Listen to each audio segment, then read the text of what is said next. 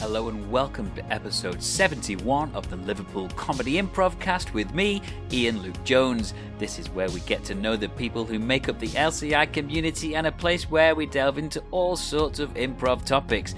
And today I'm super excited to tell you that we are welcoming back to the show the comedian, the improviser, and all-round lovely person herself, Melina Fiol. This podcast is available on Apple Podcasts, Spotify, iHeartRadio, Stitcher, and wherever else you get your podcasts. We're even available on Amazon Podcasts, which means that you can ask Alexa to play the show. If you're listening on Apple Podcasts or Spotify, please leave us a 5-star review and subscribe to the show to give us a boost and help get our name out there. And now it's time to go off script and find out a lot more about Melina's true story about making stuff up.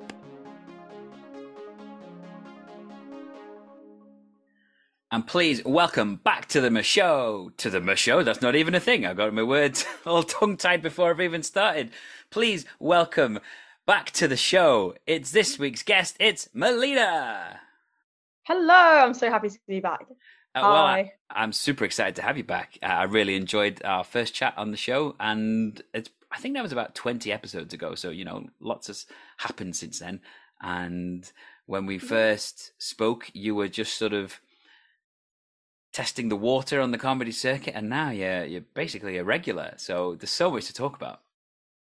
Yeah, I mean, I even started and quit a whole podcast in the time since last episode and now, so that's quite funny.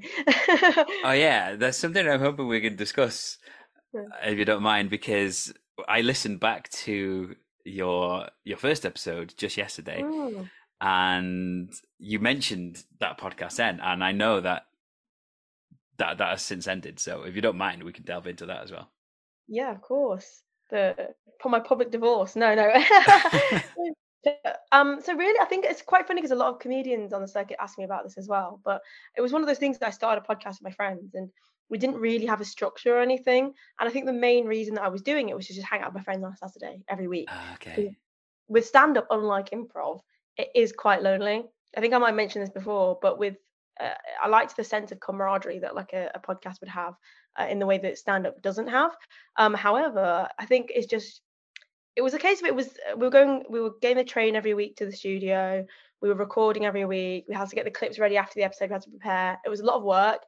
And then also the podcast, I didn't think I was getting much out of it in terms of the final products, because I wasn't talking much, and I like to talk. And there's just a lot of comedians talk over each other anyway. And then when it's one woman and then two men, it would just cause a lot of tensions when the podcast itself didn't want to go the way that I wanted, or the way that I wanted to go, they didn't agree. And then things got weird because there were times where we weren't getting on because of it. So essentially, I always use the line, I quit the pod to save the friendship. But I think the key here is I think that not everyone needs a podcast. I think, in my opinion, that podcast, you need to have something that you want to share. Whereas we just wanted to just have fun on the weekend, which now when I see the guys that I did the podcast with, we get on so much better than when we had the stress of doing a podcast together. And that's it really. Just we weren't well suited as co-hosts. Yeah. And I think it is a good point about having an actual goal with the podcast instead of just chatting, because I think whatever the topic, if there's a specific thing that you're talking about, and whether it's just friends chatting or whether you get guests on or whether it's just someone talking by themselves, as long as each week there's a clear, that's what we're going to talk about, then people want to hear it. But people don't necessarily just want to hear people just shooting the breeze about whatever comes to their head.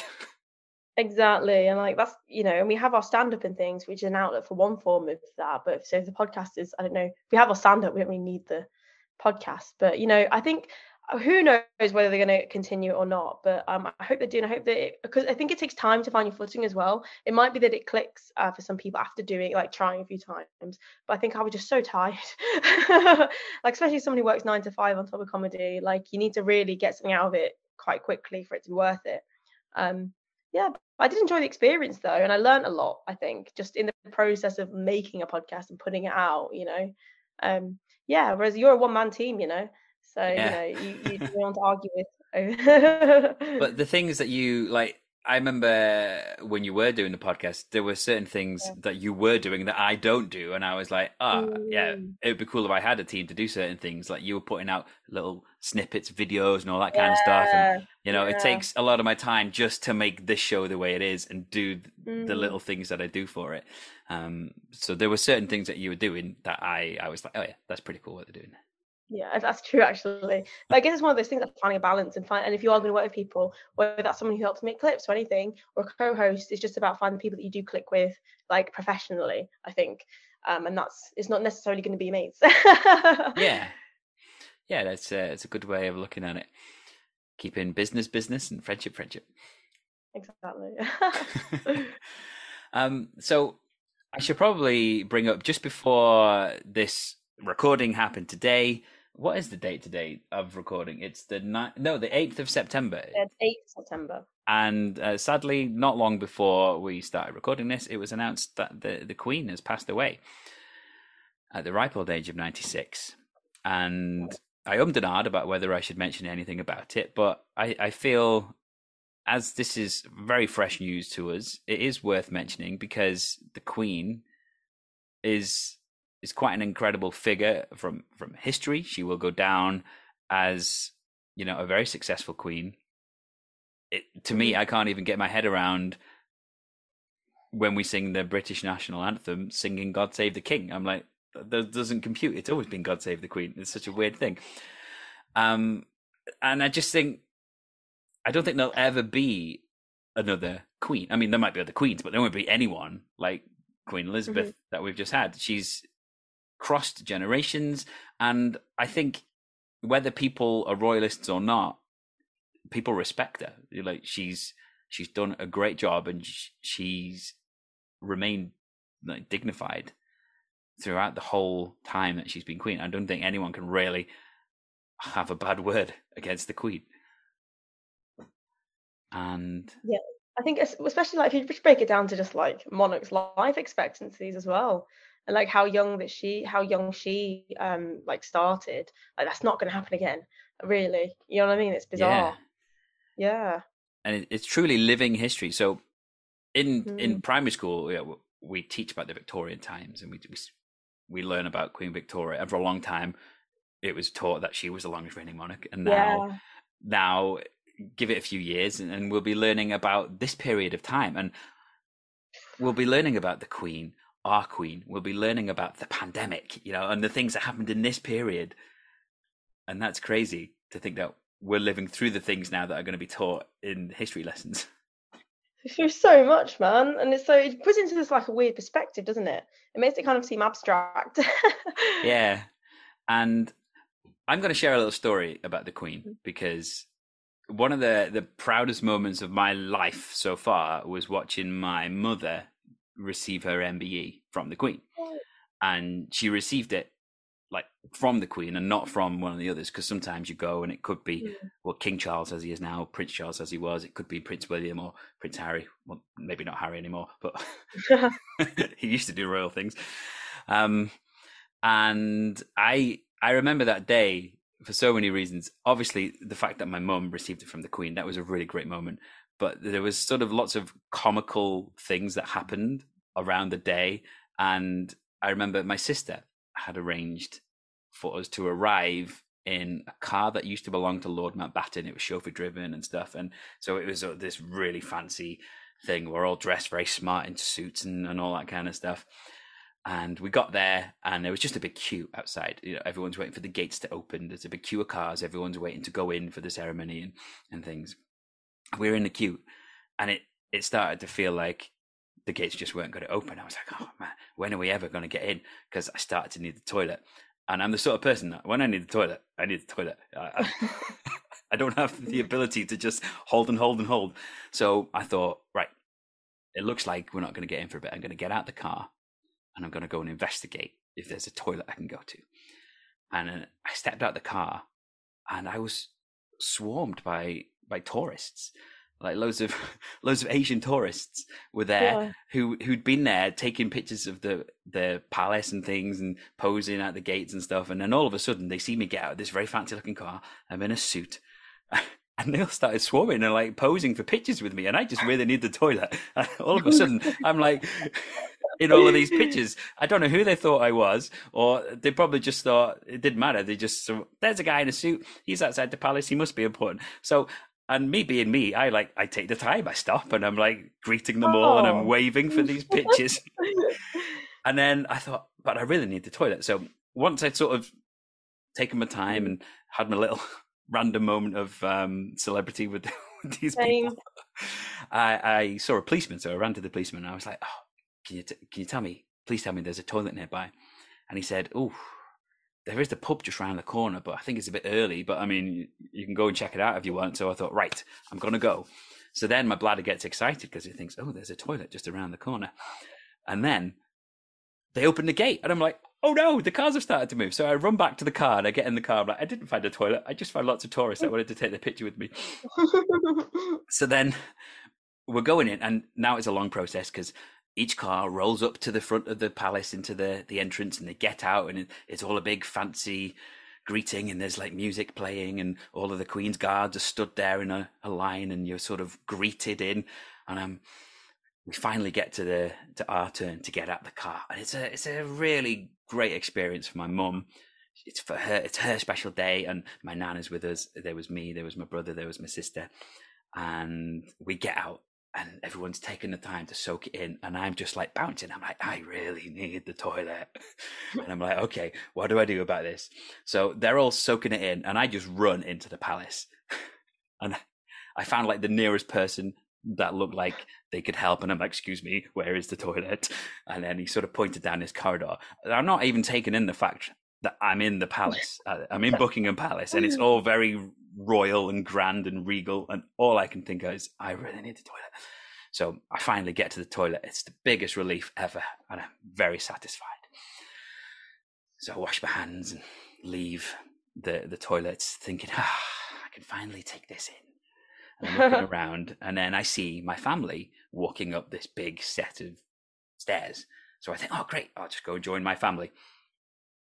And met my family. We're walking up the stairs, and then I'm looking around, thinking, "Oh, this is very nice. This is very nice." And then I get my phone out as we enter like this big ballroom where it's going to take place. I took my phone out to tag in on Facebook because I'm like, "Oh yeah, great! I'm in Buckingham Palace, going to tag in." And my sister's like, "Ian, what are you doing?" I said, "I'm tagging in on Facebook." Like, it's not often you get to say you're in the palace. And I'm like, oh, but I don't have a very good signal. You'd think the Queen might have a good signal. And then she goes, Ian, put the phone away. I'm like, what do you mean? Ian, put the phone away. So I put it in my pocket. I'm like, what's the matter?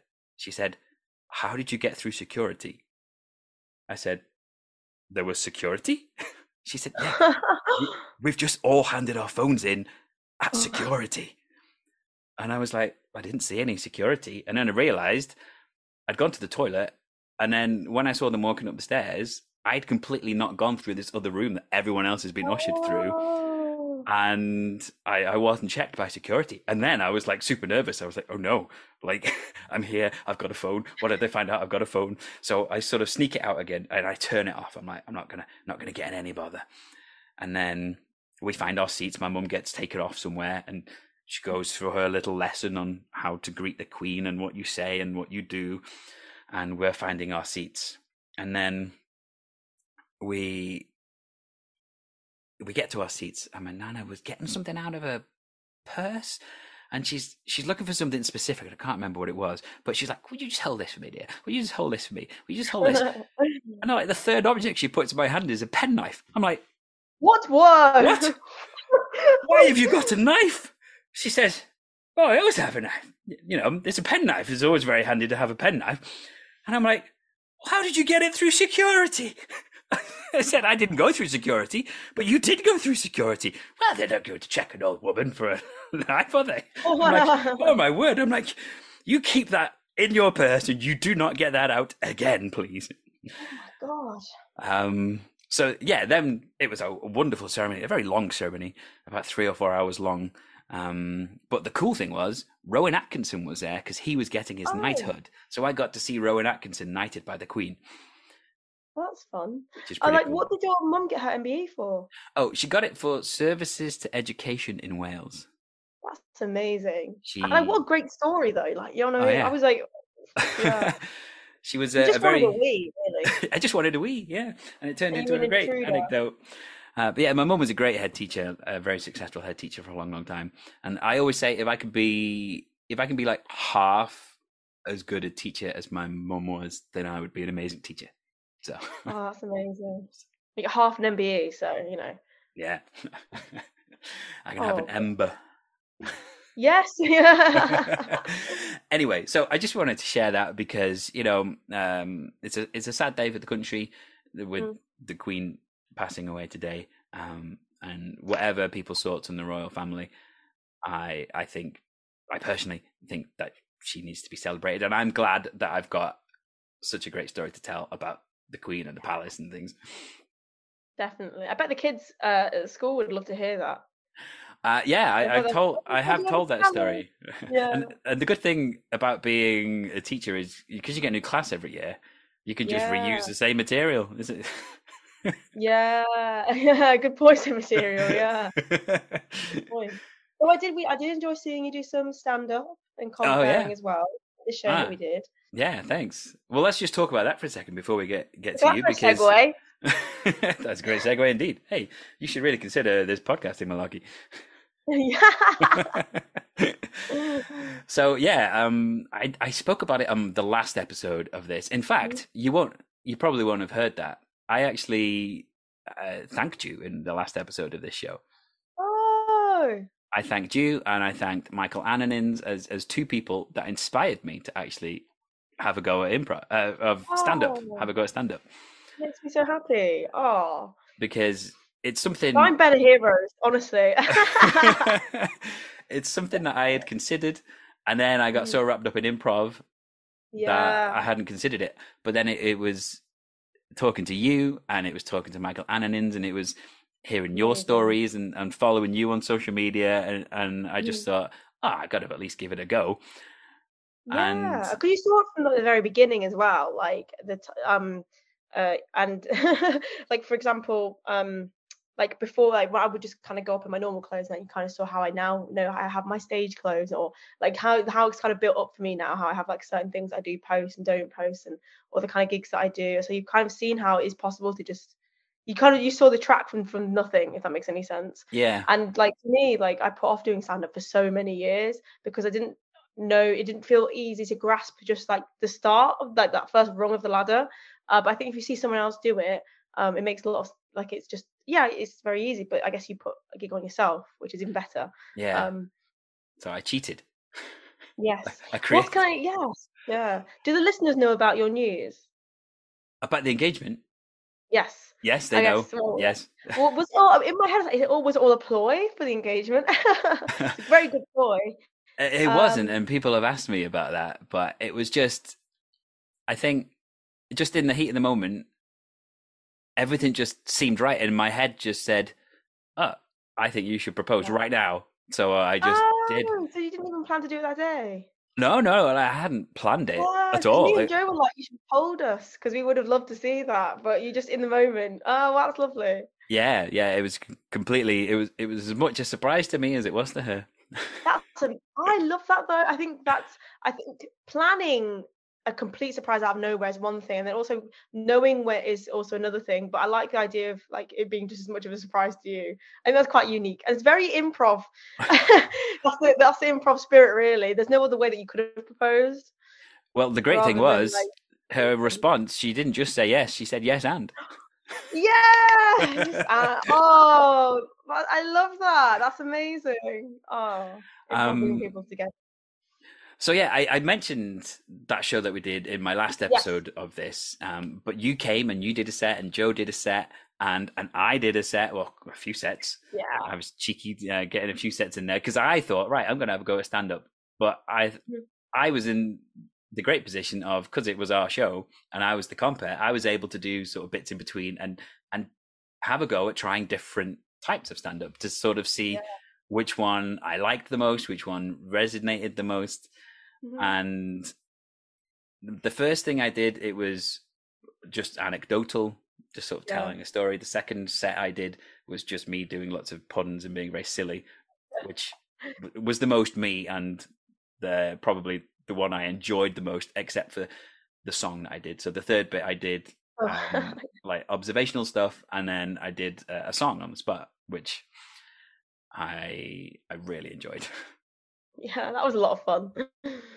I think like the takeaway is just whatever you think is funny. Like I think a lot of, for me, not that I'm a protege or anything or whatever, but when I was younger, I went to see Chris. I don't know if I mentioned this in my last podcast, but I went to see Chris Addison when I was 15. He's a stand-up who's very successful at what he does. And I asked him for advice, and the 3 bits of advice were look the audience in the eye, you know, so they believe you. You know, and then because they don't believe you, there's just no point, it's not going to happen, you know. The second bit of advice was get that 5 minutes like bulletproof, get your 5 minutes bulletproof, like completely airtight, take it everywhere. And then the third bit of advice was do what you think is funny, not what anyone else thinks is funny, just whatever you think is funny, and find your voice, you know, as a stand-up.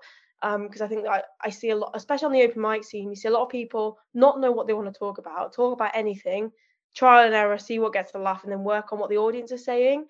And then they kind of like do that, which is a craft in itself, right? That trial and error. But I think that stand-up is about what you can bring to the table. So for me, I didn't start until I knew I wanted to talk about it. Because I always, do you know what I mean? Because I think that if I'm trying to think of the set or bits, I just know what I want to say, and then I kind of make the joke out of that, rather than just like saying whatever and seeing what the audience thinks. So if a joke doesn't land, I'll know that it doesn't land. So the idea of what it just means the joke's not good enough. But the idea of what I'm saying, or the way the idea of what I'm saying, I still want to say, I'll just tweak it in a way that I might word it differently, or I might deliver it differently. But I think that so many people just want to do stand up for maybe the wrong reasons. Or maybe like because anyone can have, I think it's wonderful. I'm not saying that I'm particularly like, I don't think it's necessarily all natural gift. I think a lot of it is hard work. And I think there is a knack, but I think there are some people who do stand up who have no knack, no natural gift, nothing, right? And they start on the open mic scene, and then they develop it through literal just saying anything, trial and error until something does land, which we all do to an extent. But the question is, what's going to get you, it's almost like trends, what's going to get you so far in the scene until maybe people stop finding that kind of thing funny, versus if you just do it what you will find funny, it is a process for yourself. And I think there's definitely like a balance of that. So it's really good that you kind of like did all these different types as well, and like just guide whatever felt right for you. And I think that, I don't know, I think I've had some writing sessions with some stand-ups, for example. Or it's not that we write for each other, but more so just having someone with the laptop there with you, you know, just to kind of get stuff done. And like I remember someone saying to me that she had something happen to her in real life, and she said that she turned in the material, but she changed what happened to her. And she said to me, but I actually think what happened in real life is funnier. But you got to go with what the audience says. But if she finds it funnier, what happened to her in real life, someone else will also find that funny. It might just be that the joke wasn't good enough, like the actual the structure of the joke wasn't good enough. But the thing that instinct that you have is what is going to keep you going. Is that if it is something you're going to do, I'm also talking about people that want to do it obviously like for a job, for I know a lot of massive goals with it, but like what's going to get you far is your own instinct that you either generate over time. Like I feel like I've generated my instincts since being like a teenager, but if you're just going what the audience say, you're just going to be like every other stand-up. And that's just going to be that's completely pointless. Like you're not saying what you think is funny, you're saying what you think they're going to find funny. And that's not the same feeling. Do you know what I mean? The feeling that you get from that is not the same thing, because you're not, do you know what I mean? And I think that it's just a fascinating process that I've kind of like witnessed over time. I'd rather like have a bad gig based on stuff that, you know, I want to talk about, versus have loads of good gigs but that don't feel right. Because if you kind of like keep at it and work at the stuff that you have in your own voice, then I think that you can get to that point of like finding your audience and doing and being better.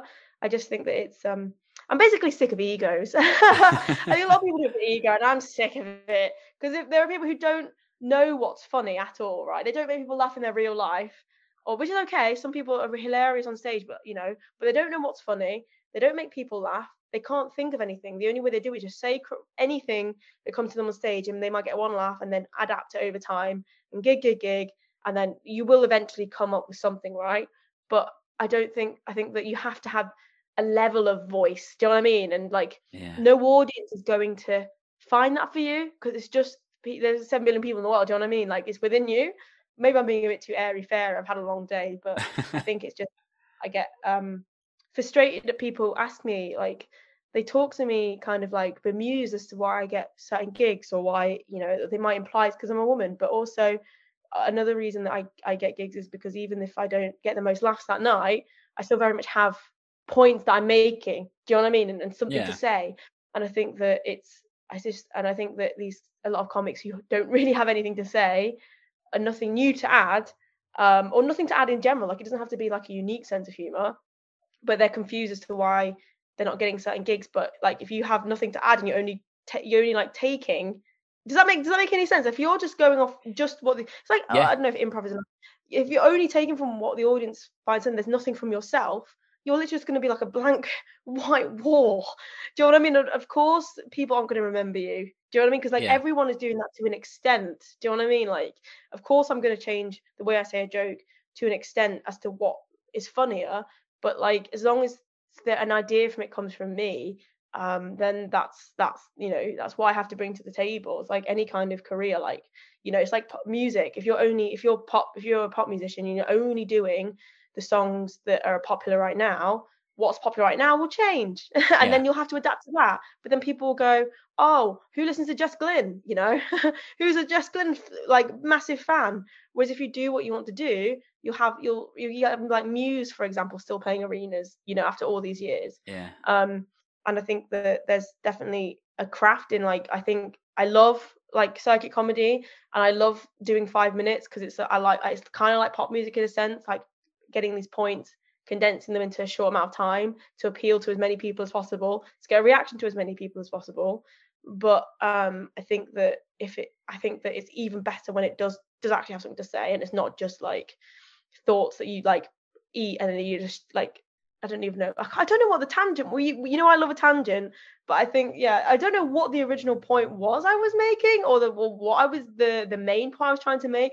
All I know is that I think the point I'm trying to make is just I love comedy where an individual has something to bring to the table. Like even like for the 3 different things that you did on your show, you were still you. Do you know what I mean? You were still Ian doing I have a photo of you actually eating a Greggs sausage roll. You still brought your own energy and personality to the different types of comedy you did. And that's what you have to bring to the table. And as long as you kind of keep that, whereas some people might do like 3 different styles and have completely different personas and just hope something sticks, you know, from night to night. And I think that's just depressing, really. Do you know what I mean? Like, I'm all about bringing to the table rather than just like, you know. But then what do I, you know, just me, I'm just so naturally talented that I just get to take off and you aren't, or language. But no, I'm joking. You can just cut that whole section. But like, I think that, I don't know, it's a whole debate, isn't it? Like, I think hard work pays off as well, but I've just had so much experience of people like not just being it for the wrong reasons.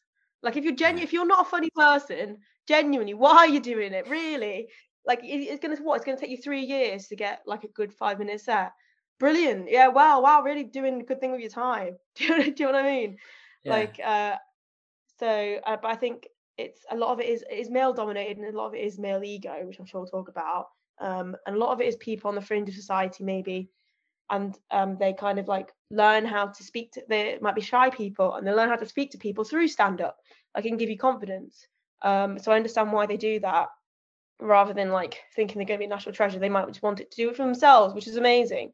But it's just kind of, when it's this dog eat dog world, and you're kind of like, people are trying to fight you for like a 10-minute spot for like a split of the door, and they're questioning why it's you getting that spot, and they kind of whereas they literally openly kind of talk about how they don't kind of know what they're doing. I don't know. Yeah. It's just it doesn't even come from place around, because I'm so new still, and I think I said that last time, I'm so new and I've got a long way to go. But I think that I'm just like, I'm more jaded than I was last time, I think. In summary.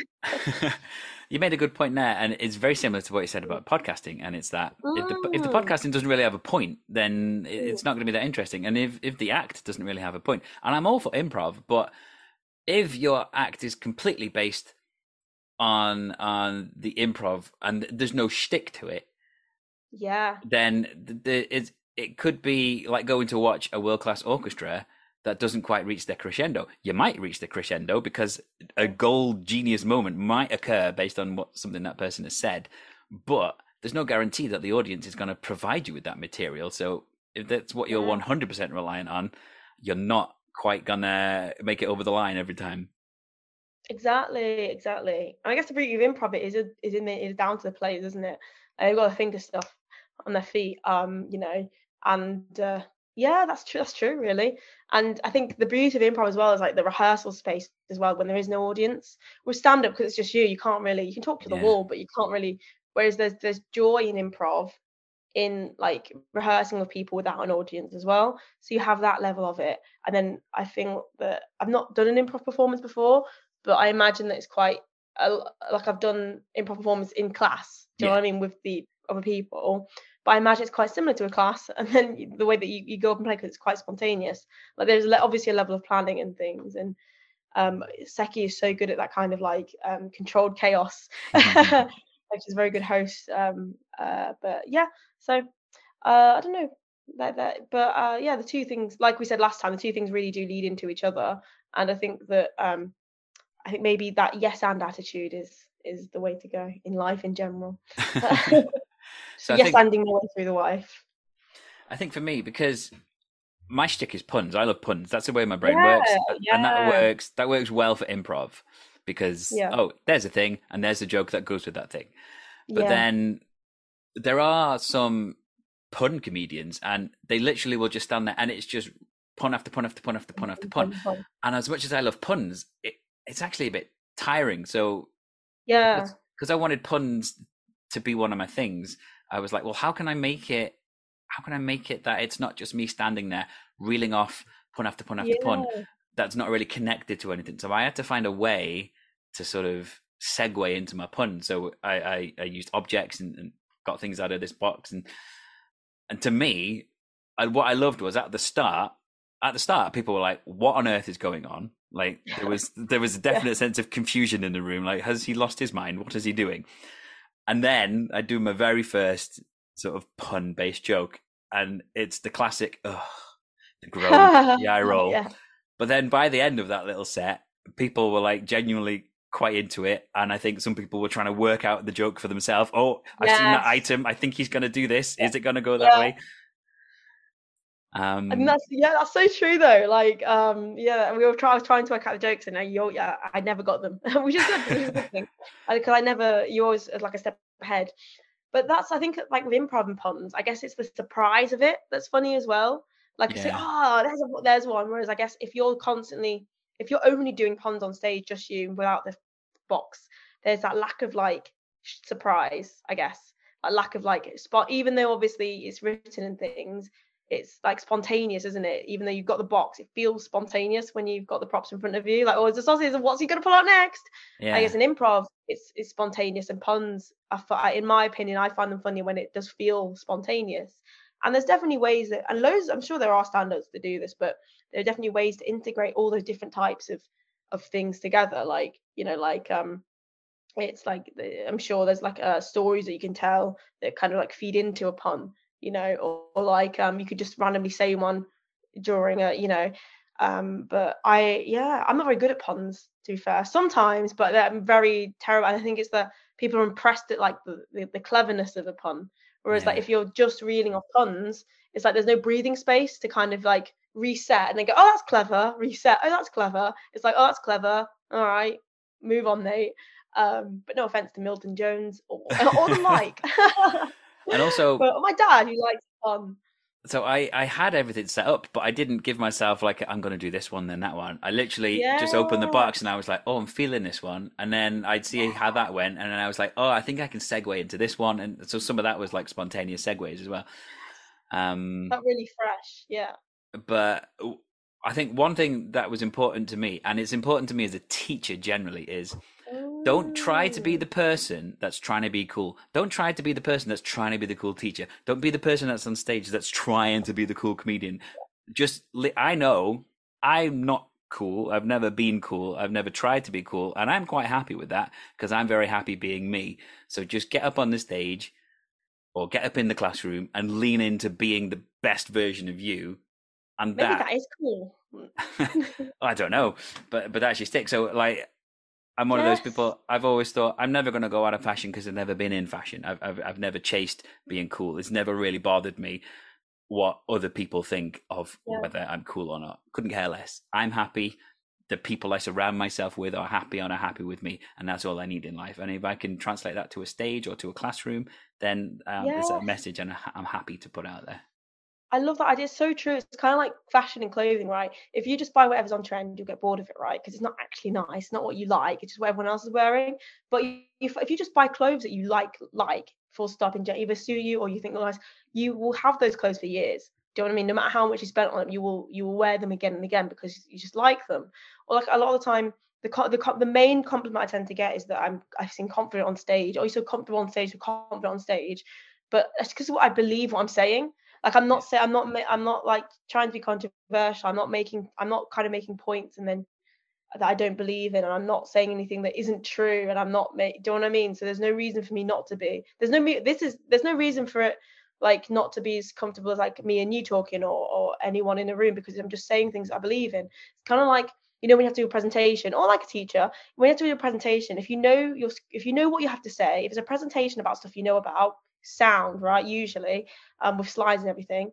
If it's a presentation that your boss has made you do last minute that's for a different member of your team because they're off sick and you don't know what you're talking about and you have to blag it, you're gonna feel screwed. Or even like when you're a kid or when your students, when the teacher, a horrible moment everyone hates is when you're going around, when the teacher's going around the classroom and asking people for the answer and you don't know the answer. If you don't know the answer, you're going to freak out when the teacher gets to you, whether you zoned out, whether you just don't know the answer, whether you don't care. You're just going to freak out when the teacher gets to you or hope the teacher doesn't get to you. But if you know the answer to the question, your hand is going to go up. You're not going to have to wait for the teacher to come around to you. You're going to be confident. You can go like, no, 4 and 4 is 8. I know this. So like with my stand-up, my issue is obviously my memory. That's when I freak out or I feel unconfident if I feel I'm not sure something's funny. But in terms of like what I'm saying, I believe in it, and I'm not trying to fit a mold. I'm just trying to be me. Do you know what I mean? And that's why it comes across as confidence because I'm just being me. And at least when I have good gigs, it's when I don't get in my head. Because if I just tell myself, well, you know what, even if it's not funny, believe in what I'm saying, and I'm making a point, and I'm just being myself. So you can just go up there and just talk about the stuff that you're going to talk about. Whereas if you're trying to fit a mold, I think there's that level of uncertainty that you'll inevitably have, like the kid in the classroom. You're not going to be sure about yourself. You're not going to be sure of yourself because you're not. And I have no imagination, so I don't put on a character. Like it's obviously a version of myself of up there, but it's still a version of myself. It's not like a character I'm trying to portray. And all well and good to character comedians, but it's a lot easier for me to be comfortable earlier on in my comedy career on stage and confident on stage. And it's something that comes naturally to me because it's literally just me. You know what I mean? And even if it's just me, it's not even an exaggerated version of myself at all. Like even when I'm acting exaggerating, it's still something I felt very real at the time. It's just like the most extreme version of myself. I think the most extreme version of myself is different to an exaggerated version of myself. Like there's nothing that's pulled out from thin air. It's very much a me that exists, but like I don't know, if you're highlighting the capital letters or something. I don't know. I'm trying to think of another analogy. I'm overdone the analogies, but yeah. So I think that's something, and I think that's what will get you far. Just do what you have to bring to the table, and if you've got nothing to bring to the table at all, then maybe it isn't for you, or maybe you just need to figure that out. Or just don't get frustrated if like not you specifically, but like if you don't know what you have to bring to the table, just don't get frustrated if it takes more time for you to progress. If you do want to do it anyway. Like I see so many people get annoyed that they're not doing shows, and they get confused as to why they're not doing shows, and then they also say in the same breath, oh, but I don't really know what I want to say. I know I want to do it, but I don't really know how to come up with stuff to talk about. And like I have no advice to give them. Like I genuinely have no advice to give them because Like, forget about all the networky stuff and forget about like all the like promotion and things, or like being in the right place, right time. But in terms of your act and people just wanting you on, like, there's no advice I can give anyone really, because if you don't know what you want to talk about, it's not my problem. You know what I mean? Like, it's not. Yeah.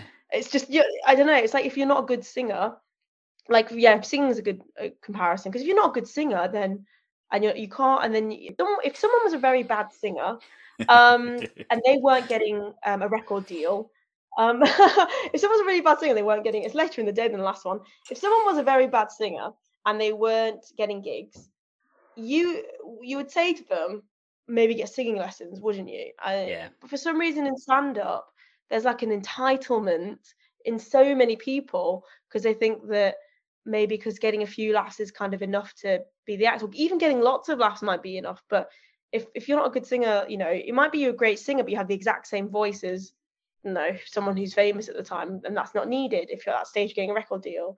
And I think that it's so weird. I think stand-up is such a weird art form, because it is like the purest form of art. It's just you, right? There's even, well, this or one woman shows, I don't know. And it's the purest form of art. And I think because it's so kind of, everyone's got their, which is subjective or objective, which is the one that everyone has a different opinion. Subjective, because it's so subjective. It's very easy for people to think that they, do you know what I mean? You can blame the audience, whatever. But I think because it's so subjective, it's hard to kind of draw that line. It's not like you have to hit certain notes necessarily. Like, there could be someone not getting any laughs at all, but they can tell themselves, haven't found my audience yet, and they could be right or they could be wrong.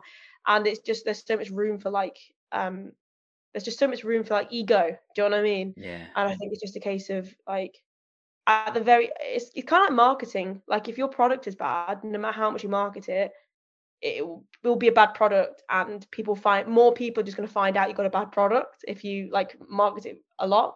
Whereas at least if you have a good product, if you even if only a few people see it as a good product, and then hopefully if things work out, enough people find this product through people knowing that it's a good product, whether that's through word of mouth or whatever, or if it does get marketed, if you do market it a lot, you're marketing a good product, and that's what's important.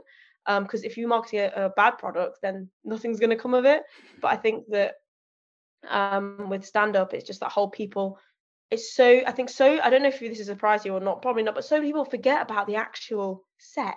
They forget about, people like compare themselves to each other. There's so much politics around who's getting what gigs. But then just, if you look at the people on certain lineups, sometimes it just makes sense, because, oh, this person is very funny, therefore they're getting more paid gigs, for example, or, you know, or sometimes it is nepotism, and, you know, the industry is a lot like that. But I think that as long as you believe in what you're selling, because it's, I guess if you talk about it that way, if you believe in what you're selling, if you believe in like what you're doing upon that stage, then you just kind of gotta, and that's kind of like, that's going to keep you sane. And I guess how far that takes you isn't the important thing. The important thing is that you're doing it for you, and you're going to reach the audiences you do want to reach through that. And I love marketing. You know, I'm all for like putting little posters up. I'm all for like self-promotion, but I can only do that and sleep at night because I believe in kind of like what I'm doing. And that's not to say I don't get imposter syndrome sometimes. Every time there's a step up, or if I feel not ready for a show, if I don't do well, or, you know, I struggle with self-doubt as much as any other comedian. But I think that at least I kind of like, I've always had that belief in what I'm doing and finding my voice, and not listening to the noise around it, and doing, as to bring it full circle, just doing what I think is funny, you know, or what I think should be spoken about, for me anyway. Yeah. Thanks for listening to my TED talk. There's a couple of things that you mentioned there which I want to tie together. One of them is marketing. It's the marketing, and we spoke about clothes before, and yeah. I'm a big fan. Like, what you post every time you're going to do a gig, you post, and I'm always interested to see what's Melina wearing, because I'm a big fan of your outfits, and I believe that's a big part of marketing. Like, in general in life, I'm often wearing bright colored t-shirts or shirts or whatever, and I've always got like a matching hat. And if I'm dressed as Mr. Jones in school, my outfit always matches my ties and my socks and my belt buckles and things. And that's just how I work. It makes me happy. I hate wearing shirts and ties, so I have to do it in a way that makes me comfortable. I like that. And yeah, you have always got awesome outfits, and I I sort of clock how often she'll wear certain ones, and okay, yeah, well, she's done that venue before, so she's wearing a different outfit now, and I spot all of these little things, and I've messaged you a couple of times about your outfits, and I really appreciate it. So just talk to me about how much effort goes into sort of creating that public image. So much, it's disgusting, but I love it. It's a part of stand-up that I feel like I genuinely don't think anyone on the circuit thinks about. I really think if everyone puts as much effort into some of this, I wouldn't get any shows. I'm really glad you noticed that. Some people have noticed like that they like what I wear and they notice certain like themes and things, but you're the only person who's actually mentioned that if I've done a venue before, I won't wear the same thing again. It's a simple thing, but it's like if you're gonna, you need some fresh photos. So like my first ever gig I did in cardigan dogs, because I was thinking like, oh, you just whatever, because you're a woman, you just dress quite scruffy. But like for any art form, because I did film at uni, and when there's a costume designer, what they think about is just they think about the character, right? If you watch any behind the scenes video of any film or TV show, they'll take a character and they think about what they want to present about the character. So for example, like if there's I really like the film 500 Days of Summer, right? I love those clothes, actually. I love those kind of like 2010s rom-coms I love, but 500 Days of Summer is a good example. She wears like really flowy, girly clothing because she's like this idealized version of a woman. She'll wear loads of blue to bring out her blue eyes, or she'll wear bows to make it really cute, or even her work outfit. She has to wear smart clothes for work, but she has a little butterfly and she has her hair in a bow because she's this like idealized version of a woman, right? Or even characters, right, who are having a terrible day, they'll dress really scruffy in the rain. Or if you look at even like the Bridget Jones films, look at the way that she's dressed. Like she like Renee Zellweger is just this beautiful woman, but they dress her she's quite a sloppy dresser because even though she's quite like for example when she's flirting with Hugh Grant's character, she has like a tight skirt, but it's all very mishmashed because she doesn't know what she's doing with her life. She's just trying to fit into an image. So costume designers in film, it sounds really pretentious, but costume designers in films, they think about what the audience things about a character, right? Because it's not stupid, it's not ridiculous to think about the film character and how they want to present, because you just need to. It's so important because it's a fictional character anyway, and they have to set up this world, and it also helps the writers a lot, and it saves the director time, it saves everyone time, saves the audience time about making their mind up about someone, because the characters dress a certain way. Even if you take it to real life, when you're in like you were discussing earlier, if someone's in an office, they might dress smart or whatever, etc., etc. With stand-up, I've loved stand-up for so long, and if you look at the biggest stand-ups and what they wear, it's quite clear that they're presenting an image of themselves. Like for example, Michael McIntyre, the Mac, he wears suits because he looks like, for audio listeners, he looks a bit like me, but male. But he looks quite fun, doesn't he? He's quite goofy. He's got like a soft face. He's quite, he's not the thinnest person, but he's quite like a soft figure. But he wears like sharp suits because he needs to look like he knows what he's doing. Do you know what I mean? Like Lee Evans would even wear sharp suits because he's quite a silly person. Really good conventionally attractive stand-ups like Russell Howard and Jack Whitehall, they wear really like t-shirts or check shirts. They dress themselves down because it's not about them being attractive, it's just about them being a bit more humble.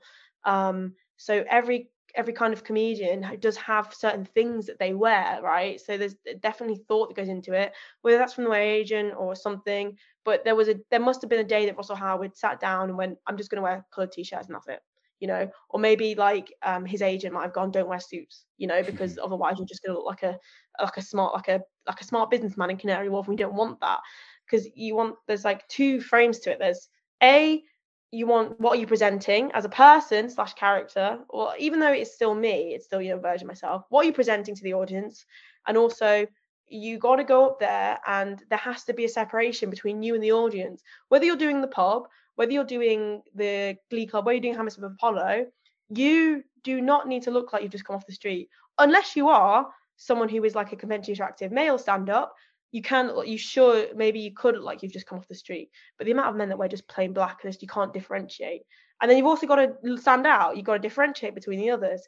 If me and Joe Sargentson always wore the same outfits, then we maybe in your head it would be hard to separate us. But and so there's that as well. But I think it's so important to have that divide, no matter, because a lot of the gigs I do are quite small, And you have to have a divide that's like, this isn't me saying I'm famous at all. This is, trust me, it's you saying I am not you. The same way that you would if you're a teacher or a lecturer. You can't dress the same way the kids dress. Even if you wore like brightly colored t-shirts as a teacher, like you do, you have to wear a suit and tie in a sense, because there has to be a divide of I am not you. There is a hierarchy here. I'm there to perform, you're there to watch. That's how this is. And if you just look like you rocked up off the street, why should you be up there? Do you know what I mean? Like if an audience member goes, why should you be there? And if you kind of like put that divide in yourself with what you're wearing, it saves you a hell of a lot of time. Do you know what I mean? Like you don't have to win them over by, you know, you don't have that challenge. You're doing it with what you look like. Because no matter what I am an Asian woman, and you don't see a lot of us like on the circuit, but no matter who you are, when you go on stage, the audience will have a thought. There'll be an image of you that they have. And it's, in my opinion, important to be in control of that. You know, and being in control of that means you're in control of the rest of your performance. There's also levels to it of like my own psyche as well, and how I just want in control of situations. Like I would like to Cher from Clueless, like the film Clueless. Cher doesn't feel controlled in her life, but she feels controlled in her outfits. I feel that way about both stand-up and clothing.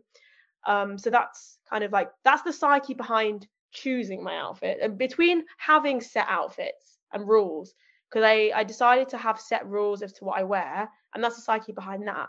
And in terms of the rules, it's like gotta look smart to an extent. So it's like, so I would wear this top actually. So I'm just, at the moment I'm wearing like a brown polo neck for the audio listeners, smart trousers, and like black boots, because that's quite smart. So it has to look quite, because I have quite a young face as well, because I am, you know, 25.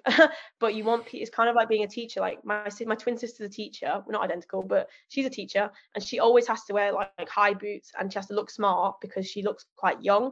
And unfortunately, people have thoughts like people do have an image of you if you're young. You know, they're not necessarily going to automatically take you seriously. I don't have as much life experience as a lot of older stand-ups. Fair play, you know. And so if I look smart, it kind of balances out looking young. And then I also want to wear clothes that are flattering, because I want to look nice, and also I just joke about how I'm Spanish from the neck down, so you can see what I look like. But also I don't want it to be too revealing or anything. So because otherwise men, unfortunately, if I dress kind of, I want to dress flattering, but I don't want to look necessarily like sexy, if that makes sense. Because you don't look provocative in any way. Yeah, exactly, because that's detracting from my own kind of narrative. You want to get why. Because a lot of the time I talk about the weirdos, the perverts, but that's to quote myself, the weirdos I attract sometimes.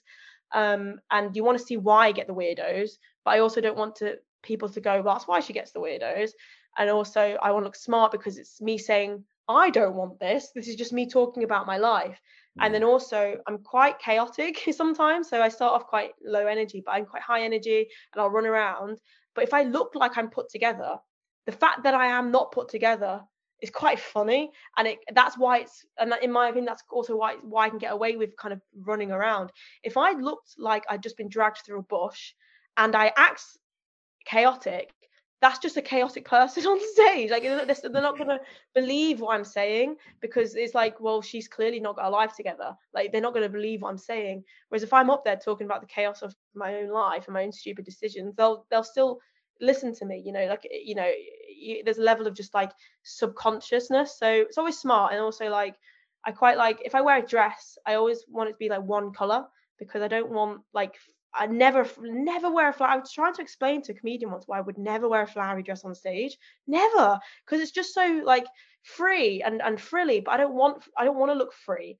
Do you know what I mean? Like in real life, I'll wear flowery dresses, you know, but I don't want to look free, and I don't want to look like kind of like really feminine and girly. I want to look like I've got some level of togetherness, you know, like, yes, my life is a mess, but I'm certain about this.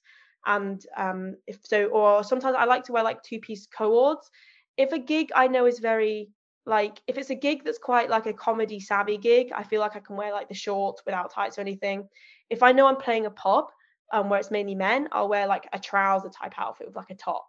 And then like I have nicer outfits, like I've got a yellow dress which I love, which I'm worried about like going bad because I love it so much, but I'll wear that to like nicer gigs. For example, if I do like a big comedy club, I might wear a yellow dress, and it's quite it's not form fitting at all, but it's very nice just because it's quite short and it's got buttons. It's quite buttoned up. I always like looking buttoned up but flattering.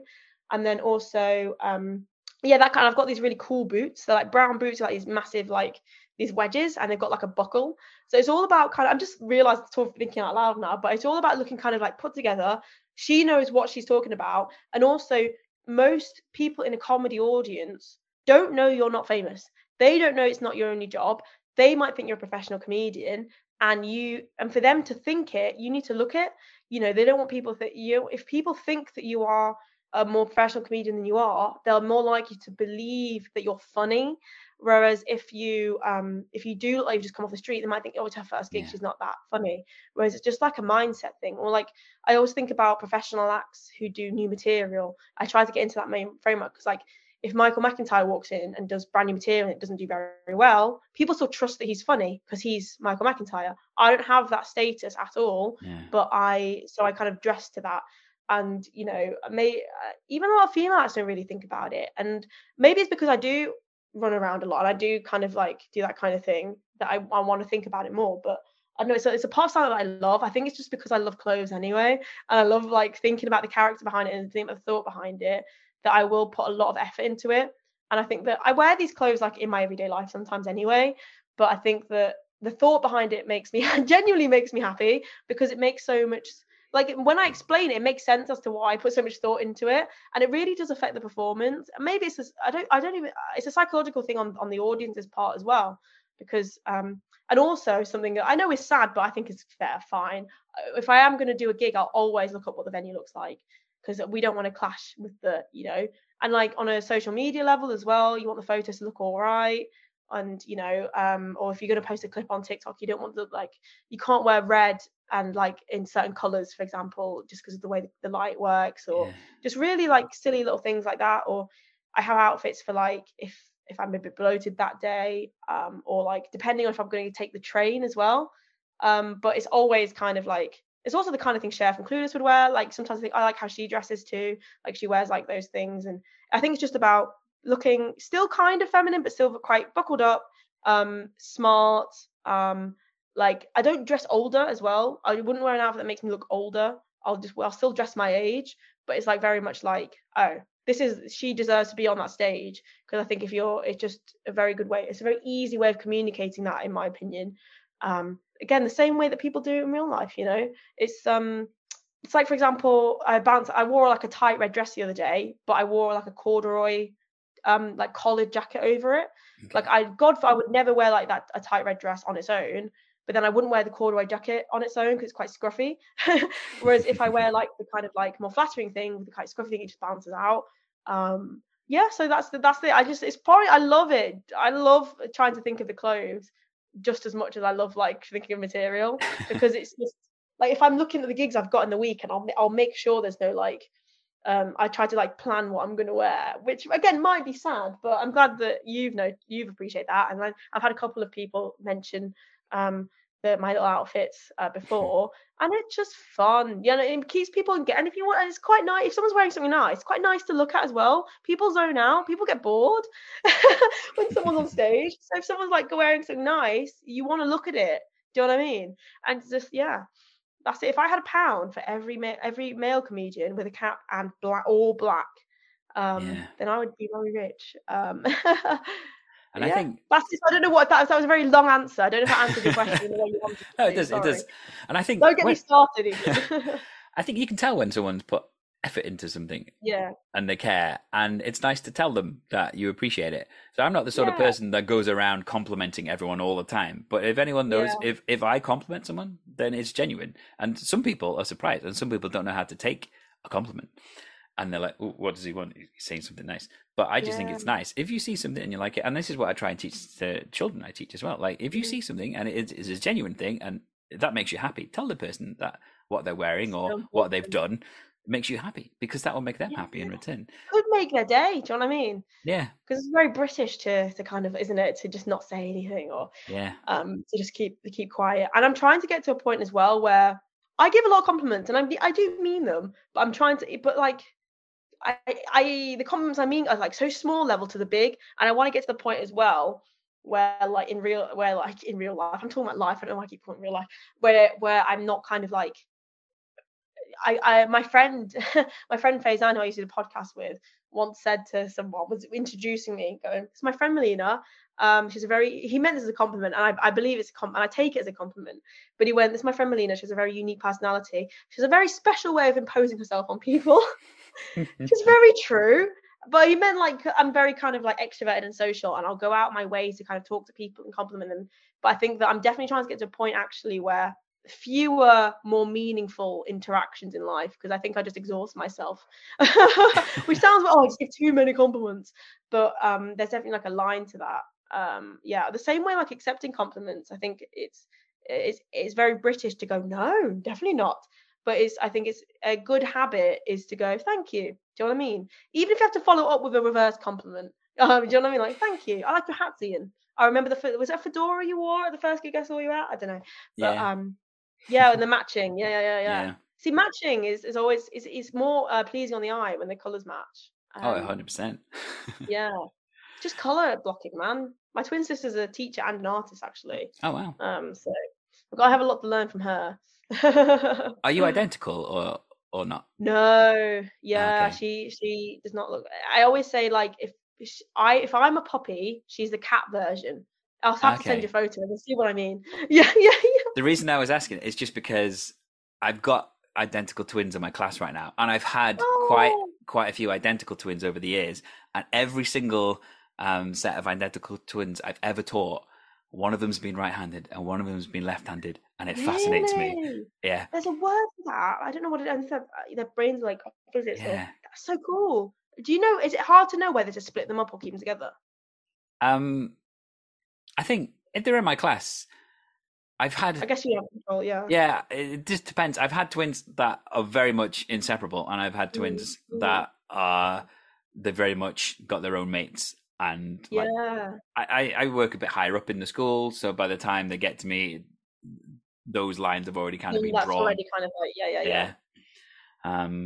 But you said something, and so you mentioned your age, and that just reminded me of a story I was telling my class today. And just the other day, I saw someone post on Facebook about their daughter.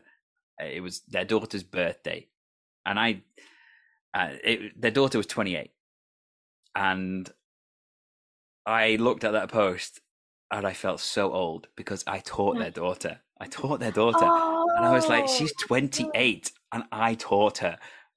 I was like, oh my word, I feel so old. You don't look old enough, Ian. Genuinely, I don't have the... well, thanks. Yeah, people are often surprised when I tell them how old I am because I seem a lot younger.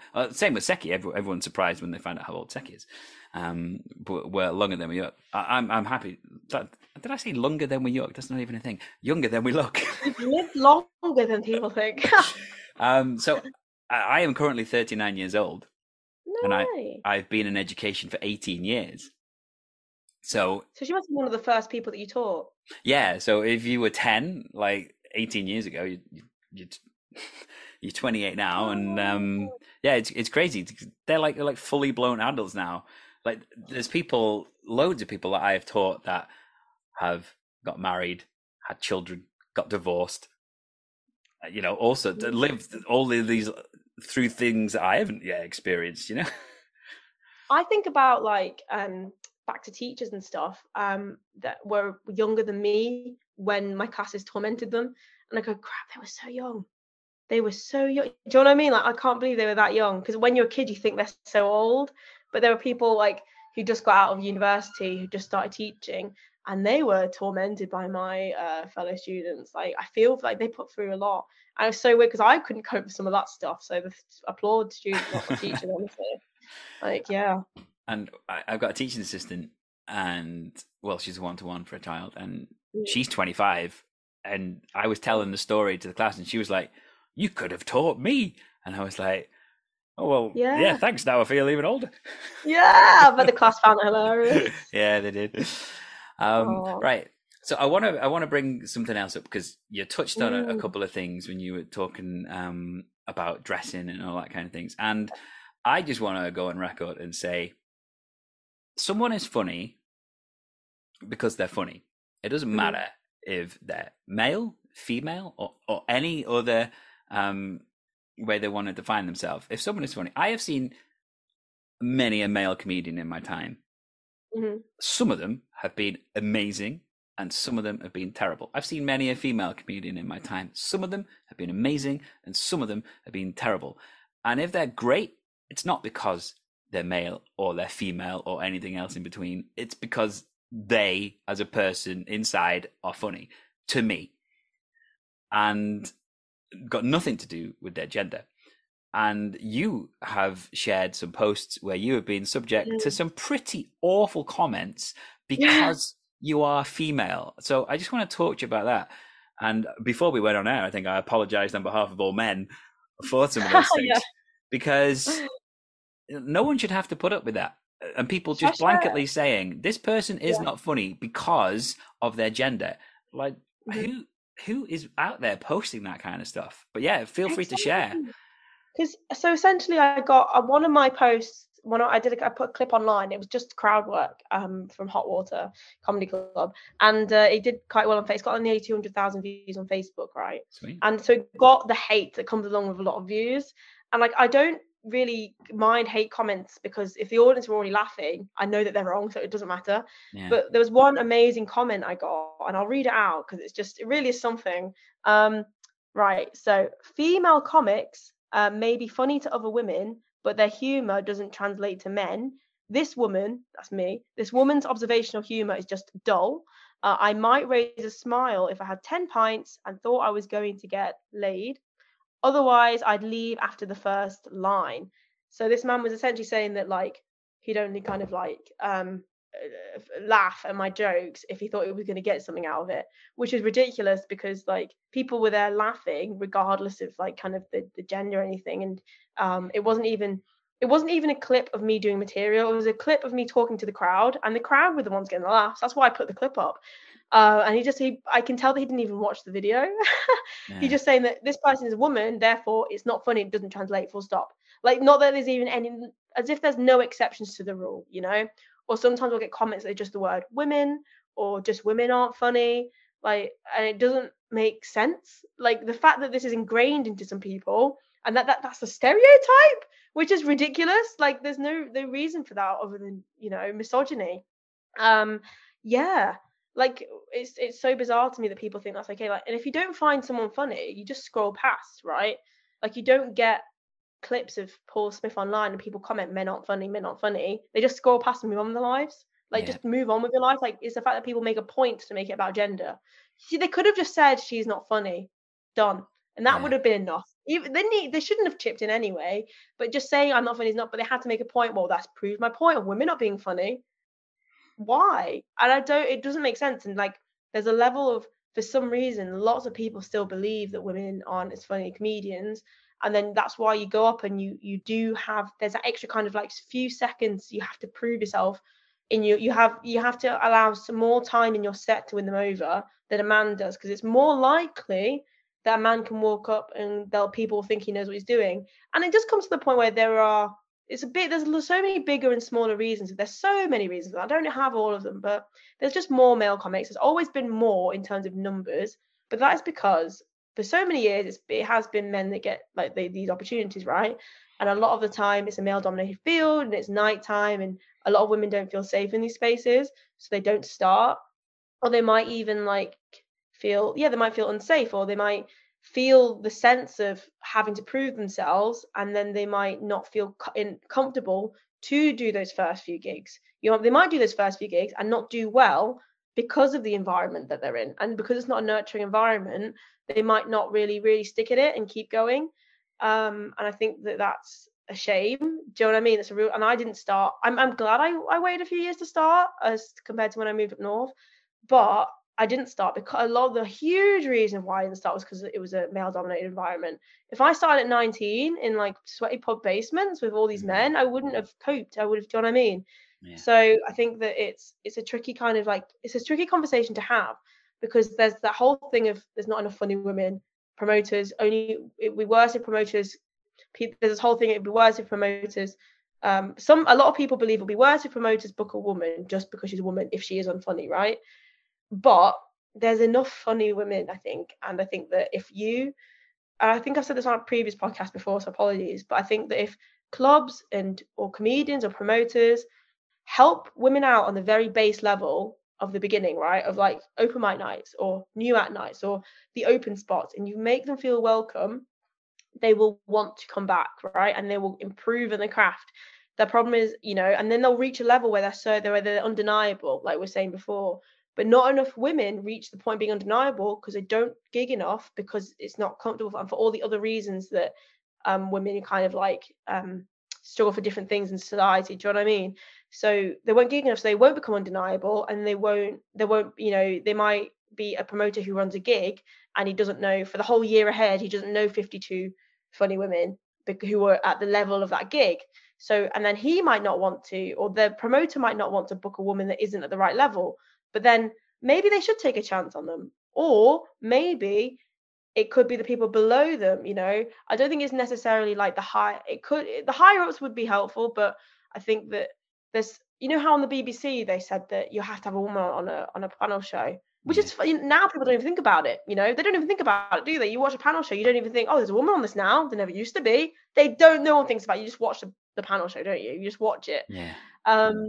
Which does trickle down a bit. But if there aren't enough women who are at panel show level, you're only going to get so few women on the panel shows. And, how do you get women from nothing to the panel shows? When they're starting, give them enough opportunities to get better. That's why Manchester have a Women in Comedy Festival in October. Shameless plug, 6th of October. 3rd of October, Women in Comedy Festival. I've got on a show 2 female comics. Gives female comics the opportunity to book out a venue and do longer sets, which I wouldn't have had a longer set if it wasn't for Women in Comedy Festival, or if the Frog and Bucket Comedy Club, they have on the open mic new act, complete, because sometimes it's people's first gigs, open mic night, Beat the Frog, they have 2 spots always allocated to women. You could say it's positive discrimination, but I would not have got I booked Beat the Frog as one of my first gigs before I started, right? And I wouldn't have got that spot if they didn't have the woman spot, right? Because I got that because it was free. Like the whole night was booked, but the female only night spot was free, so I was able to get that. And so that gave me like a motivation to kind of start up properly and to have one to prepare for. And so giving women these opportunities, and at the end of the day, if they are funny, they will, if they're not going to make the audience laugh, they won't make the audience laugh, and they will drop off. It's not like you're giving unfunny women all these amazing opportunities. I think the key is just all these little ways of making women feel comfortable and welcome. And there's no HR, obviously, because it's the arts. There is no one you can turn to if someone is being creepy towards you. There is no one, because everyone's all friends. And if it's things that aren't illegal, well, it's like, well, he's just silly, isn't he? Oh, he always comes on to women, but he's not done anything illegal. So what? You can still be a predator without doing anything illegal. There are ways to be a predator. The way that female comics are preyed on by the same few acts sometimes, and these same people get booked, and then because they're booked on a gig by this person, you're not going to tell them, hey, get them off the lineup. You're just not. And there's nothing you can do. There's literally nothing you can do. And it's tricky because, and I always say this, and I'm sorry if I'm repeating myself from different podcasts I've been on, but it's so ridiculous that these men can make you uncomfortable, but in ways that aren't illegal, because it's just the culture of it. The culture of these men leering, where even though they might not touch you, they might not do anything illegal, they might not even try on with you, but the feeling of the room is enough to put a lot of women off. And I'm so lucky that I'm in a position where I met the right people at the right time, and I started stand-up at a point where I felt ready to tackle those environments, and I felt sure enough of my own ability to start. But it's and I'm very good at being connected, and I live close, and but there's because I'm quite lucky in that sense, and my imposing personality. But I've had for certain open mic nights, I'm very fortunate that I've certain female comics have felt uncomfortable, and they've texted me separately saying, are you going to do the gig tonight? And I'd say no. They go, oh, I'm not going to come then, I don't like being a woman. Or they've texted me and I said, yes, let's go, and they felt comfortable to come because I was there or another woman was there. And I think that women support each other is really useful, but it's a shame that we have to keep an eye out for each other. or, you know, the amount of weird, creepy men. And again, you can be creepy without doing anything illegal to me directly. And that's the thing they don't seem to get. Weird, creepy men who I see on a lineup, and I'm like, great, who's suddenly everywhere.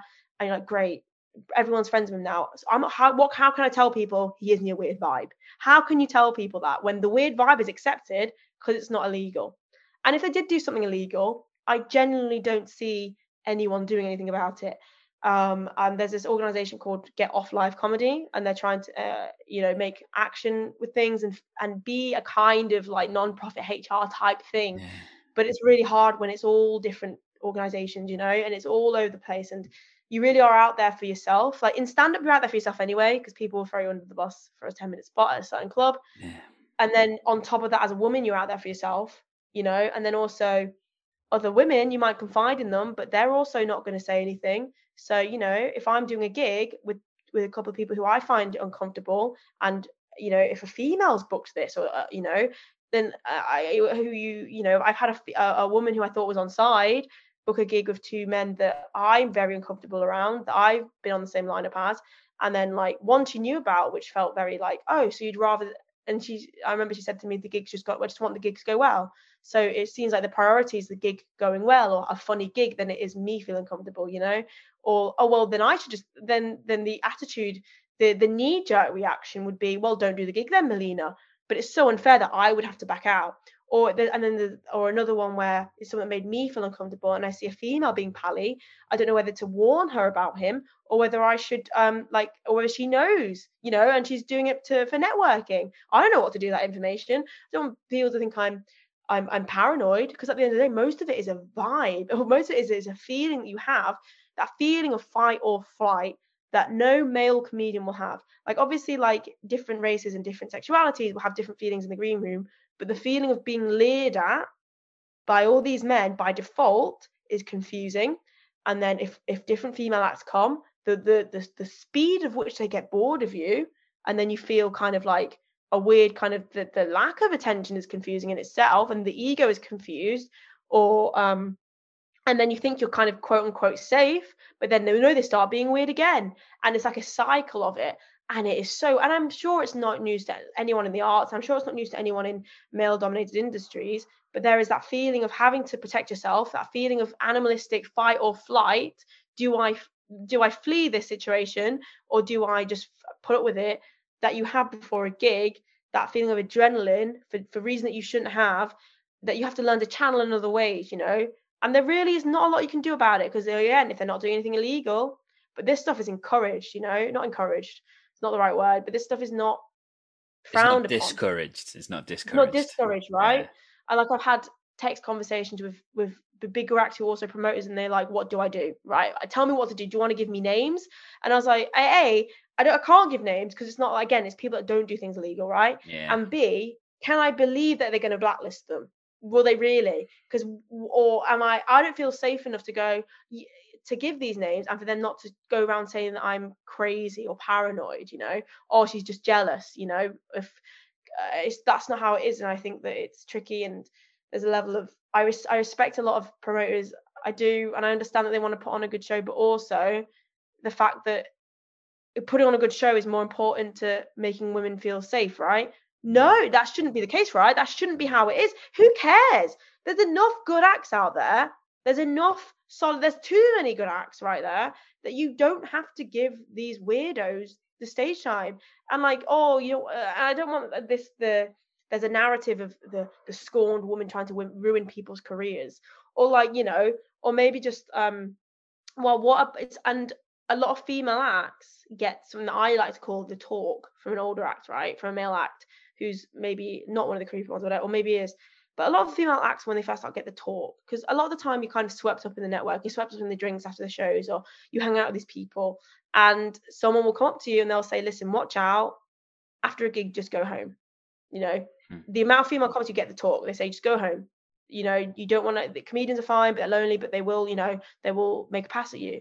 They will, you know, I was told, you know, because I'm young as well, and because they might take advantage of that, or you're naive, you just started, you go home after a gig, you don't, what if anyone's direct messaging you, watch out, they'll say that kind of thing, or and they'll warn you about what a certain acts as well.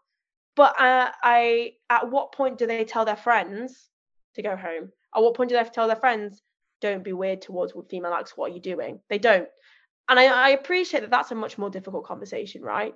But even a simple, what, mate? Or even a simple protecting of the women, or even a simple, like, don't do that. Like, that's a difficult conversation, but also being in those situations is difficult. Why is it up to the women? And I'm talking about women in particular because it's the ones that like, again, people of different races, people of different sexual are also treated differently. But in terms of women, they're the ones who are the targets, and it's so hard, and it's hard. And I think that it's hard to have these conversations when you are new, before because you want to be known for how good your act is, right? And you don't want to be known for trying to ruin people's careers. But the fact that it feels like you're constantly being gaslit and told to expect a certain type of behavior when it shouldn't be. No workplace with HR would allow this to happen. Yeah. Like if every time you went to the photocopier, someone was being like weird towards you or something, you would report it, and they'd try to help you to stop it. Whereas here, because it's like the arts and things, it's really difficult, and it's hard because you can't progress without gigging and without doing the kind of smaller gigs, the darker gigs, the pub basements. But also, like, you can see why a lot of women quit, right? They don't have it in them to start, because when you're a stand-up, I think there's a level, for anyone who's a stand-up, there's a level of vulnerability that you have that makes you want to go on stage and talk to strangers, right? And about your things for however long, for little to no money or all money. So there's a level of vulnerability to you. I think that there's something that in the female acts particular, because it's not about the male ego, because you're female acts, right? Then there's like a level of like vulnerability that I think they do prey upon, whether it's subconscious or not, I don't know. Whether they just don't meet many women, I don't know. But it's weird that the way you're treated. And I think there's also the extreme end of it, that like a lot of men support each other by taking photos of each other. They share each other's clips. They might take a video of them when they're on stage. They might share the poster. I don't get nearly as the lack of support. If you hear a rustling, it's my charger. The lack of support I get from male counterparts is like, the silence is deafening, Ian. Because the fact that they don't share, the fact that my clips do better than any male on my level, the fact that I get like higher level gigs of a lot of the men that I started out with, the fact that I do well at certain gigs, and the lack of kind of like sharing my stuff or just support or like kind of like knee-upping and helping that I get. A lot of the time it's because men don't want to take a picture with you or of you, or they don't want to share your clip because they don't want to be seen as a creep, right? But the fact that they think that just sharing a picture of me makes them a creep is weird. Does that make sense? Like the culture, yeah, it shouldn't be like that, right? That's not. It was a weird. Like, it took me so long to kind of crack what I felt weird about. There was something wrong, and like I've had chats with female comments about this before, and like on a brunch. And it's weird that, a male comic might follow, which is like it's so simple, like social media, it's so silly, but they might follow other male acts, but they don't follow you, even though they need to message you for a gig or something, because they don't want to be seen to be following you because you're a woman. They don't treat you as a human. You either the ones that treat you as like an object, or the ones that have to completely ignore you. But you're a human being, and I should be seen as much of a performer as everyone else and treated the same way.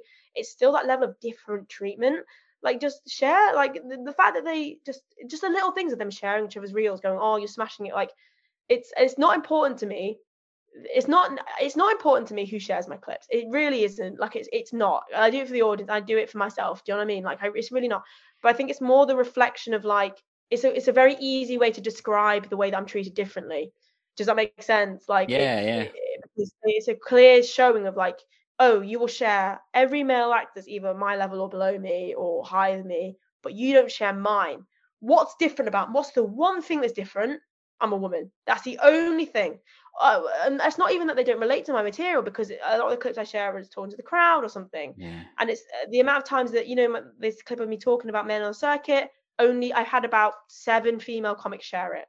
Every time I put a clip up, if it does well, it's always the women, or maybe the odd supportive man might comment comment for me, but the fact that they treat me differently even as a friend / colleague is so ridiculous. Like, and it makes you feel like you're not doing as well as you are. And I'm trying to get to the point where I'm not relying on the validation of the comics around me, because it's silly, right? It's all about like the gigs and the promoters and stuff. But it is tiring when they're all helping each other out and they're not helping you out. It takes you back to like when you're a kid. Do you know what I mean? And you feel left out. Yeah. You don't want that as an adult, you know. And it's silly because like and sometimes I'll do really well, and then none of them will say well done. Do you know what I mean? And then the ones who do are the weird ones. You can't win. And like as a woman, like you really sometimes can't win. And I know that there are female comics that smash it and do so well. And you know, like Katherine Ryan and Sarah Millican, they're amazing women. But like it's a hard thing to do, and it's my gender is also the thing that is helping me because of the things I talk about and the audience members I relate to. But also, just imagine how much like less of a mental toll it would have on me if men weren't being weird, you know. And like the fact that a lot of the time they might even blame the fact that I'm a woman for the reason I get gigs. There are female acts that don't gig. Do you know what I mean? It's not about that. It's not about number of gigs. It's just about how it should, in theory, about how good you are when you're opposite and how people respond to you. But a lot of them are insecure about not doing as well as they want to, and they'll look for any reason for them to kind of blame for them not doing well, maybe you doing well. And I think it's just so silly, and I'm just like, it's just tiring. And I think the only way to kind of go up against it is just do well. Just keep doing my own thing and do well. And like, you know, hopefully keep making women feel more comfortable rather than trying to kind of fit this weird kind of like lads culture around it. It just makes me sick. And it's just, you shouldn't have to put up with that stuff. Yeah, it's pretty saddening to hear, to be honest. Yeah. Now, I want to share something with you. So, because I was recently in the role of booker. And Seki and I had decided, hey, we're going to put on a show, and we wanted it to be improv and stand-up. And we put the show together, and we booked the Oikers. We had our house team at Fletcher Funnybone, and then we had you and Joe Sargentson come on. Yeah. And I remember discussing the show with someone at some point, and they said how wonderful it was that the two comedians that we had were females. Yeah. And there was a weird moment where I just kind of thought, oh yeah, that is a great thing. But that wasn't why I booked you. Like, yeah. I booked you not because you were females, but because you were lovely people that I trusted would do a good show. And that's how it should be. Exactly. And that's how it's exactly how a booker, you're the ideal booker. And that's the thing. And also with genders as well, like, it's all about, if you're having a lineup, right, of like 6 acts, for example, it's all different perspectives. Why would you want the same? Yeah. Why would you want? And let's say people are going on dates. A lot of time it's couples. Why would you want just one perspective? Like, surely the girls want to see themselves up there as something to relate to. And like, for example, your show, it was diverse in the sense of it was improv and stand up and puns coming out of a box. So there's so many different reasons that you need a mix of things, and like there's something to be said about giving people a chance. And it's so silly that I think it all comes down to ego, doesn't it? And I think a lot of comedians have ego, and that's why I like improv, because it's about not having that. Yeah. You know, like it's about freeing yourself of that and being completely rid of your own ego, because in a scene that's random, you could be anyone. You could be anything. You could be about you could, for one scene you could be talking the most, for another you could just be like a crisp packet on the floor, you know. And the less ego you have, the more free you are, both in life and in improv. Not to be pretentious, but yeah. And I'll share a little something with you. So because Seki and I booked that show, we're now talked about by other bookers, and someone complained because we'd booked these comedians, and I was like, yeah, and they were like, hey, this is our turf, we're the ones that book comedians. And I just said to the person that told me, well, this only becomes a problem when they've contacted those comedians to book them. I said, until that happens, there is no problem, because they weren't booking those comedians. We've booked those comedians. We've given them the chance that they weren't given them. Exactly. So, and also it was completely different audience. Yeah, it's a different thing. And we're not stepping on their toes because we're offering a different thing entirely. Like if they contacted us and we'd gone, oh no, we're already doing, or we do. Imagine if we'd done the show and both shows right, that'd be a problem because like they'd already seen us, or that's a good answer though. Thank you, I like that. Yeah. So even it is ego. The bookers have ego, and like when it happened, Seki and I were like, wow, that is like so old school way of doing things. Like, it's your turf. Like, seriously, is this the 1980s like American wrestling circuit or something? I know, right? I take it with like also it's a community venue, right? And it does something, it's amazing things. Surely, like, it's important for that to have as much going on as possible. Do you know what I mean? To just make for that community, I think that's important, because like, would they have done that specific gig with us on the Saturday night? Yeah, probably not. So I've just seen the time, so I'm going to start to bring it to a close. I want to tell people, look, just in general, like, if anyone says women aren't funny, go and watch Melina. Go and watch show. Go and watch countless other women, because they made me laugh lots. And also, just to bring this back to improv, go and watch Boss Birds. Go and watch the Oikers. Go and watch Broken Chair, because they are full of amazingly talented women. And that, to me, they're just talented people. I couldn't care less whether they're women or not, because they're just funny people. And I celebrate the fact that they're women. And I think it's amazing. But at the end of the day, they're just funny people. And that's what it should boil down to. Are these people funny? Yeah. Or exactly. Are they entertaining in any way? Are they unique? Are they engaging? That's what matters. It doesn't matter what body parts they have. 100%, definitely. Just treat everyone with compassion. I like that. Exactly. It's just about funny. Funny is funny. If people are laughing, it's not a good quote, but it's Michael McIntyre's book. If people are laughing, it's funny or tickling. That's it. So, just before we go, where can people find you? Where can people see you live? What's going on there? Amazing. So I'm Melina Fiol, full stop comedy, across all social media. So if you kind of go there, there's links to like my link tree where all my upcoming gigs are. I mainly gig in the Northwest, but towards the end of the year, I'm going to be around London, Birmingham, all over the shop. Also the Northeast for the first time, which is exciting. So look for Melina Fiol, full stop comedy, and there's loads of information and clips and stuff, and you can see whether my observational humor is dull or whether you find me funny. And if it's the latter, give me a follow. Well, that's great. Well, I feel I should let you go back on the circuit for a certain amount of time, and then get you back on the show, and we'll check in again and see how it's going. Yes. I think we should make this a deal. We'll do it. Yeah, definitely. You can have a regular slot. Yes, I love it. Well, it's been insightful, and it's been enjoyable, and a pleasure, just like it was last time. So thank you very much for coming back on the show. Right back at you. Thank you so much for having me. Well, there we go. Thank you so much to Melina.